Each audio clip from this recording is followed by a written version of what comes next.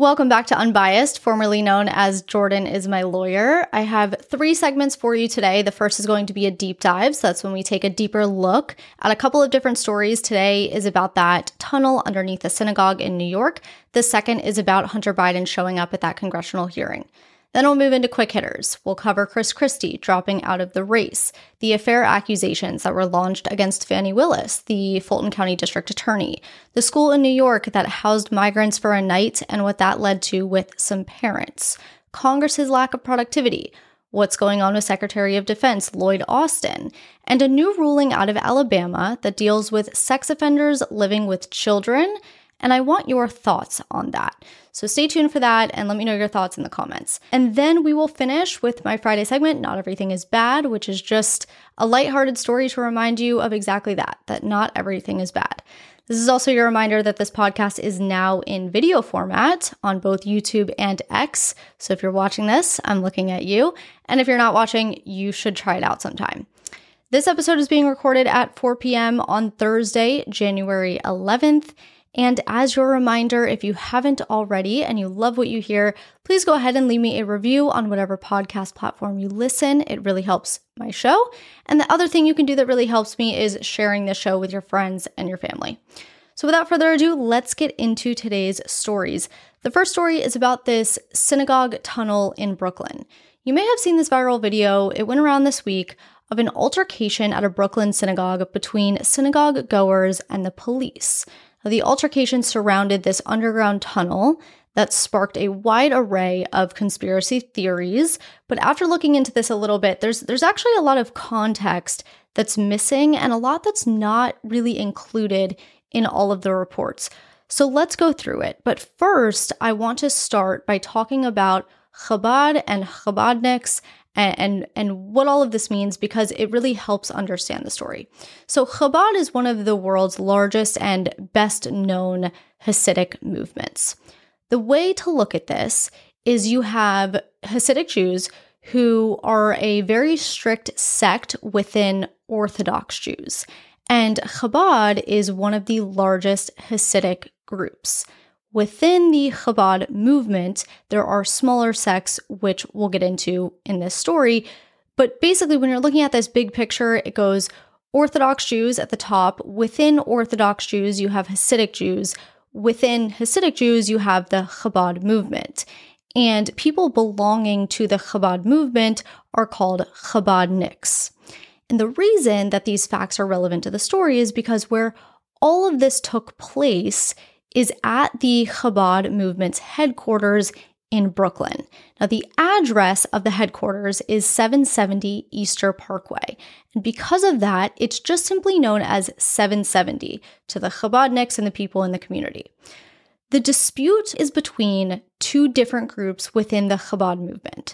So the Chabad headquarters is an incredibly symbolic place. There are even replicas of the headquarters in other parts of the world. So places like Australia, Italy, Israel, they all have replicas of this building. And 770 is connected to adjoining buildings on the same block. So it's this little community, if you will. And these other buildings that surround 770 serve as other places of worship, so other synagogues, offices, there's a library, and all of these different places are used by Chabadniks. But, as I said, you have various groups within Chabad that don't necessarily share all of the same views on things. And there's been some disputes surrounding the issue of who controls 770. And again, 770 is that main headquarters building. So since 1994, the Chabad movement has been without a leader. And since then, 2 different Chabad organizations have battled in court over who controls 770. But outside of the legal disputes in the courtroom, there's obviously been some tension on the ground. And about a year ago, there was this initiative that was founded called Expand 770, which is basically trying to gain support to augment and expand the 770 building. And the reason for this is because back in 1991, the former Chabad leader called for an expansion and a broadening of the movement's headquarters. But again, not all Chabadniks agree with this message and are on board with expanding the headquarters.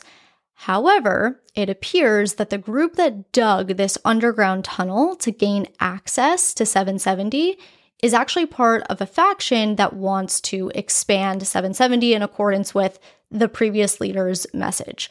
And that expansion, in their eyes, is done by connecting all of these adjoining buildings. And that is where the problem lies. That is why this tunnel exists. So they started digging underground, basically in an attempt to build a pathway to the synagogue at 770. And allegedly, this passageway started in the basement of an empty apartment building behind 770. It went under a series of offices and lecture halls before it eventually connects to the synagogue. Now, once it reached that point and it became apparent to the naked eye, that is when those people that oppose this expansion, and obviously they don't want to see this damage being done to 770, they called in a cement truck to have the damage that was done repaired. And supporters of the expansion protested this, right? Because once the cement is filled in, they no longer have this tunnel that they've been working on. And that is when people started shouting, the police were called, books were being thrown at the police, and that's sort of when it really started to turn into this all-out brawl. That's the video that's been circulating on the internet. Now, 12 people ended up getting arrested. The Chabad has been closed since. The underground cavity is being filled in. This has obviously stirred up some more controversy within the Chabad movement, and those that aren't involved in this expansion movement are now really trying to differentiate themselves from those people, which they call a quote-unquote fringe group.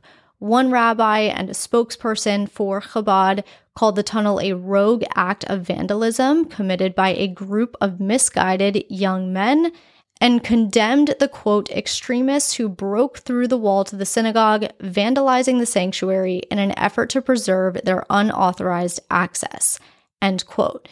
New York's Department of Buildings has also been issuing emergency work and vacate orders this week because apparently there's some structural damage because of the tunnel digging. And all of this, as I said in the beginning, there's been all kinds of conspiracy theories floating around since the video surfaced of everyone fighting and this sort of hole in the wall, but there's the context you should know. Now on to Hunter Biden. On Wednesday, Hunter Biden made a surprise appearance with his attorneys at a congressional hearing that would determine the passage of a resolution holding him in contempt of Congress.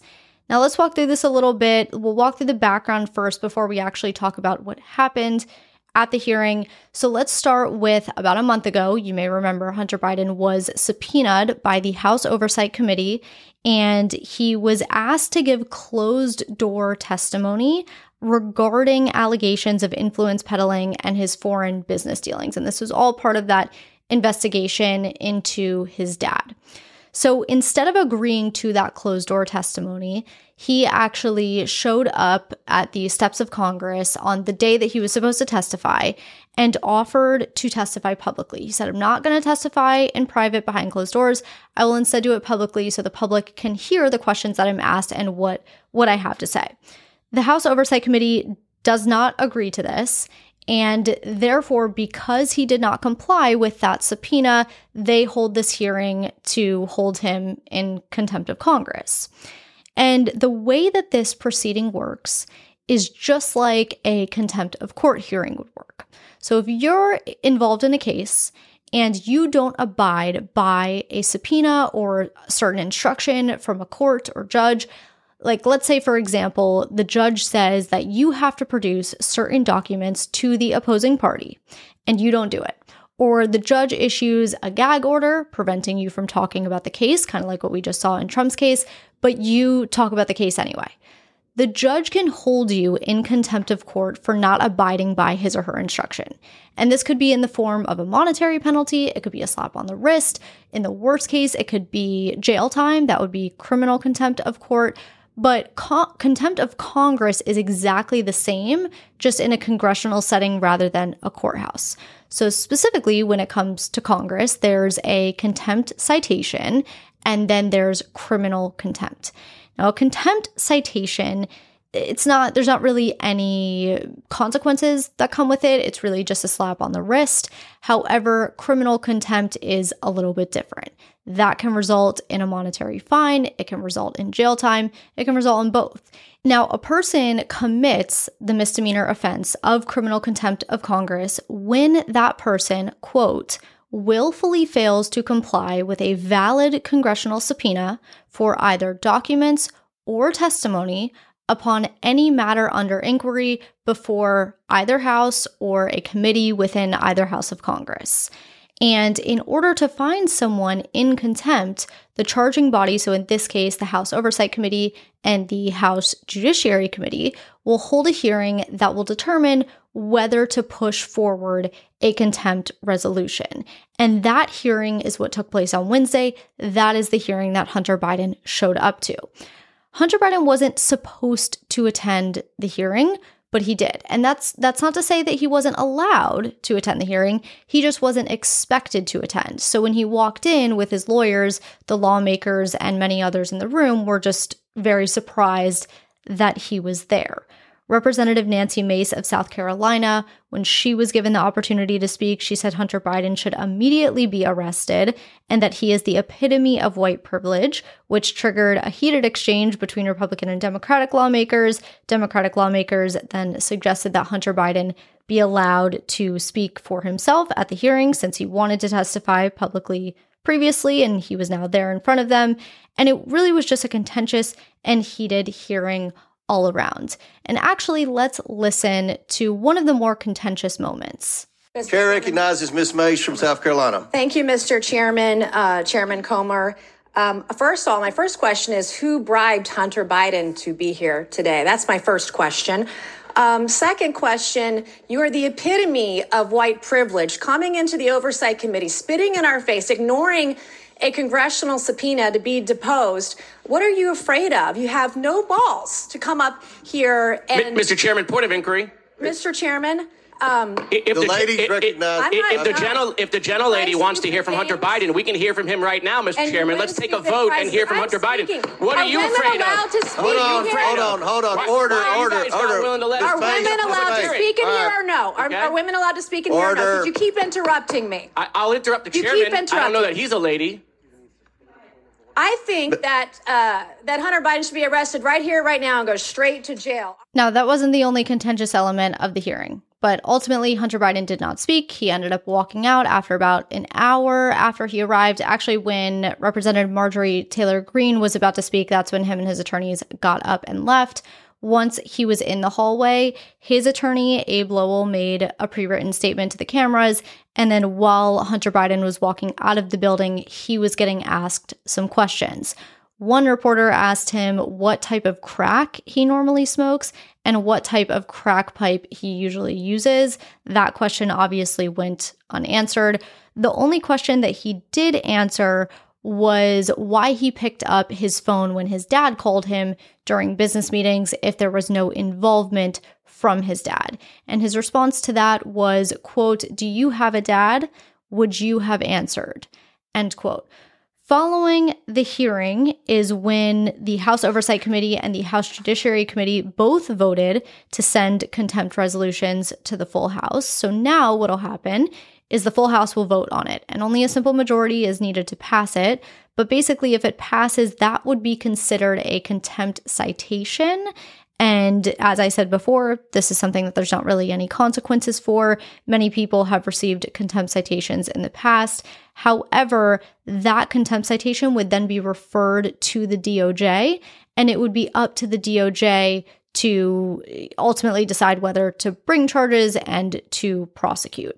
The most recent example of someone who was prosecuted for contempt of Congress was Trump's advisor, Steve Bannon. He was ultimately found in contempt for failing to comply with congressional subpoenas. It was referred to the DOJ, and he was ultimately convicted by a federal grand jury. He was sentenced to 4 months in jail and had to pay a fine of $6,500. Former White House advisor Peter Navarro, he was also convicted of contempt of Congress, and he was just convicted in September, and he is awaiting sentencing. Now, aside from those two individuals, it's not common to go to jail. It's just not. There are many people who have received contempt citations, but none of those people have actually been convicted by a federal grand jury and sentenced to jail. The last time that it happened before Trump's advisors was 1961. And at that time, 2 activists were sent to prison after they refused to testify before the House Un-American Activities Committee. And even in that case, those 2 activists actually appeared before the committee in compliance with the subpoena. They just didn't answer certain questions that they were asked. So contempt of Congress really is a case-by-case basis, as are most things. But that's what's going on with Hunter Biden and the contempt of court resolution. We will see how the full House ultimately votes on this resolution. But for now, let's move on to quick hitters. The first one being that Chris Christie dropped out of the presidential race. He announced it on Wednesday. And basically, he said, quote, "It's clear to me tonight there isn't a path for me to win the nomination, which is why I'm suspending my campaign tonight for President of the United States," end quote. And he made this announcement at his own town hall in Windham, New Hampshire, at the same time that Nikki Haley and Ron DeSantis were debating on CNN, and Trump had his own town hall going on Fox. So for those not familiar, Chris Christie, he's a former New Jersey governor. He was running as a Republican. He was consistently polling underneath Haley, DeSantis, Trump, and Ramaswamy. So at the time he dropped out, national polls had him at about 3.6%, which, just to compare, Ramaswamy is currently polling around 4.3%. Haley is around 11.7%. DeSantis is around 12%. And Trump is at about 60%. So Chris Christie was down there, and as he said, he just didn't see a path to win.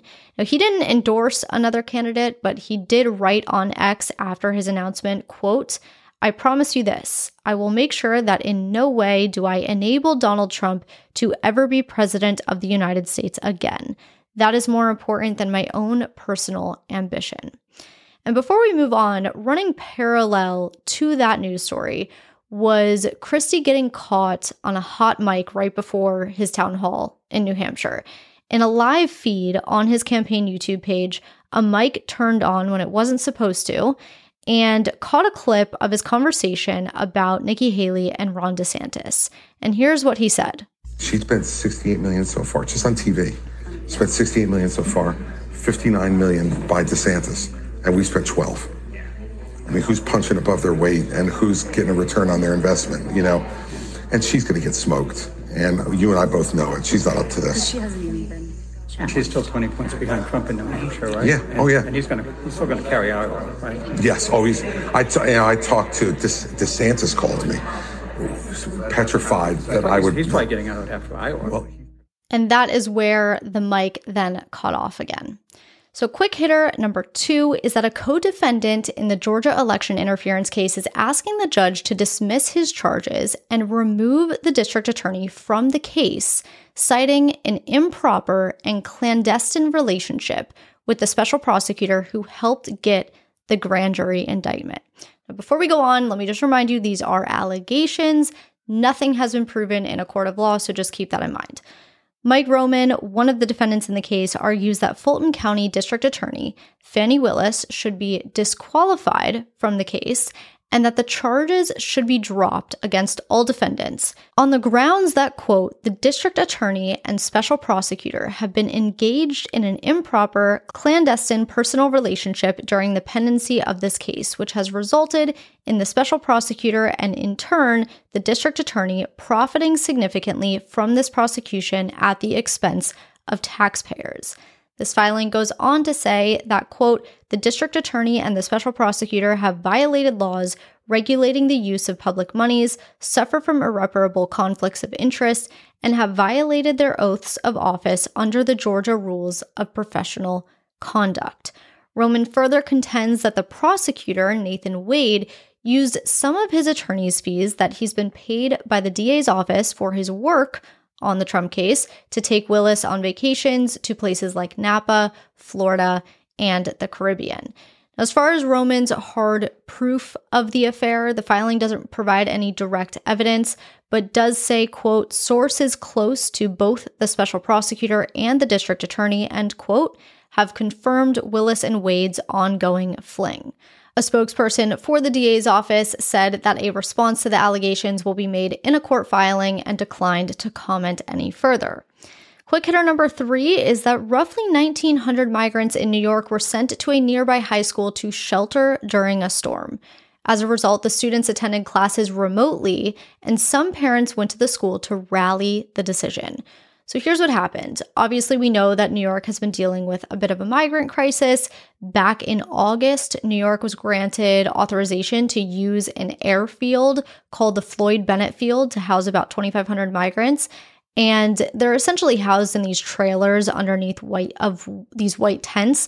But because of the airfield's location, which is right on the shore of the Jamaica Bay, it's not really an ideal location weather-wise. So on Tuesday, there was a storm system moving through the area, and city officials made the decision to move the migrants to a nearby high school. It's called James Madison High School. And they stayed there just for the night. They were eventually bused back to Floyd Bennett Field around 4 a.m. Wednesday morning. So they went to Tuesday night and they were bused back to where they're housed early the next morning. But Wednesday's in-person classes were canceled for students. And the parents and students received a notification from the school that said, quote, tomorrow, Wednesday, January 10th, 2024, all classes will be remote. Please log in to your teacher's Google Classrooms for your required assignments. The completion of your assignments will dictate your attendance for the day. Teachers will be available via Zoom if requested prior by email, end quote. And once it became known why the students were attending classes remotely, a lot of the parents weren't happy. They went to the school to rally and just sort of protest what happened. City officials have since said it'll never happen again, but they said that their decision was made, quote, out of an abundance of caution, end quote. So this whole situation really just adds to all of the problems that New York has been experiencing. Quick hitter number 4 is about Congress's productivity levels. The 118th Congress had one of its least productive years on record in 2023. Between January 2023 and January 2024, Congress has only passed 34 bills, which according to congressional records is the lowest number of bills passed in the first year of a congressional session since the Great Depression. The last Congress to come close was the 113th Congress, which only passed 56 bills in its first year. But even that is better than our current Congress, which sits at 34. Obviously, this low number has a lot to do with the divided government, but the fact that this Congress can't even match the 104th Congress, 112th, or 113th Congress when Republicans also controlled the House under a Democratic president is just kind of an illustration of what we already know, that our government continues to become more and more divided as the years go on. Quick hitter number 5. The United States Secretary of Defense, Lloyd Austin, found himself in some hot water this week after he underwent surgery at a DC hospital, but didn't report his vacancy ahead of time. Now, he likely won't be fired, but there have been some questions as to whether he violated any laws or any policies and where the controversy stems from. So here's the thing. Austin sits right below the commander-in-chief, right below the president, and the importance of his job is what makes this an issue. There's this law in the United States that deals with the reporting of vacancies when it comes to heads of each executive agency. And what that law says is that the head of each executive agency must report not only to the Comptroller General of the United States, but also both houses of Congress whenever there's going to be a vacancy, and just let them know who's going to be filling in temporarily. Well, given the fact that Austin was out of the office for 5 days and didn't report it, he may very well have violated this law technically, but as is the case with a lot of laws, there's no real penalty for violating it. It's more so in place for procedural purposes more than anything. Now, thankfully, nothing terribly bad happened during the 5-day vacancy, And the president was still given his daily briefings on national security issues by other officials during that time. So everything was fine, but lawmakers on both sides of the aisle have expressed concern over the situation. 2 senators, specifically on the Senate Armed Services Committee, spoke out about it. Republican Senator Roger Wicker said the situation was unacceptable and demanded a, quote, full accounting of the facts immediately, end quote. And Democratic Senator Jack Reed said the lack of disclosure, quote, must never happen again, end quote. And again, it'll probably just result in a reprimand, perhaps another look at policies and procedures when it comes to vacancies. But that's what's going on with that, just so you're caught up. The 6th and final quick hitter is a recent ruling out of Alabama that sparks some really interesting questions from sort of the moral and constitutional crossroad that I would love your thoughts on. So drop them in the comments. But Alabama has this law that prohibits anyone who's ever been convicted of a sex offense involving a minor from ever living with or even spending a night with a child. And this includes their own children. So a dad filed this lawsuit challenging this law. He had been convicted of possessing child pornography 8 years before his son was born. He was convicted back in 2013. He had a son in 2021, and consequently, he was prohibited under state law from living with his son or even doing overnights with his son. So this goes to court, and on Wednesday, the judge sided with the dad. And the judge's ruling said that this law is unconstitutional and that it violates the 14th Amendment, which gives parents the right to care, custody, and control of their own children. And the judge says that this is a fundamental right that's long been recognized by the Supreme Court, and because of this, Alabama can't create a law that strips a parent of that right. Now, the state of Alabama has already filed their notice of appeal, which will take this to the appellate level, and then from there it would go to the state Supreme Court and potentially to the Supreme Court of the United States. But drop a comment. What are your thoughts? And another good thing about this being on YouTube now is that I have a designated comment section where we can actually share our thoughts about this issue. But please, the one thing I ask is just be careful with your word choice. Given the nature of this particular story, I don't want YouTube hiding comments or potentially even removing my video. So just when it's a topic like this, just be very careful with your choice of words. Definitely share your thoughts, but maybe in a vague way, if you catch my drift. And finally, not everything is bad. It's a Friday. Let's go into the weekend feeling a little bit lighter. I really should start naming this segment The Good Side of Social Media or something, because it feels like every story comes from social media. But anyway, this is the segment where I tell you a piece of good news to, leave us on a good note going into the weekend, remind you not everything is bad. Things are good. People are good. You just have to find them. Kevin Ford, he is this guy who has worked at Burger King for almost 30 years. And in 2022, his managers surprised him with a gift basket for never, not one time, missing a shift in the 27 years that he worked for Burger King. A video of him receiving this gift ended up going viral on social media back in 2022 when it happened. And a lot of people who watched the video were asking for some sort of way they can donate, a GoFundMe or a Venmo, whatever it was. And Kevin's daughter started this GoFundMe shortly after, and she has since raised more than $450,000 for her dad. But the reason that it's making news now is because Kevin was finally able to buy himself a car, a house. He also had his daughter buy a home, put a down payment on a home with this money, and he still has some left over. According to the GoFundMe, Kevin got the job at Burger King all those years ago when he was a single dad who had gotten custody of his 2 daughters. He continued to work there over the years because of the health insurance benefits, and now he's approaching retirement age, and he doesn't really want to lose the job because he needs money, but this GoFundMe will help. So this is just a reminder that there are good people out there. And you know what? We should reward hard work. Not a lot of people want to work hard these days. And it's nice to see that people are still grinding it out there. That is what I have for you today. I am wishing you the best weekend. I hope you had a great week, and I hope you have an even better weekend. Thank you so much for being here, and I will talk to you on Tuesday.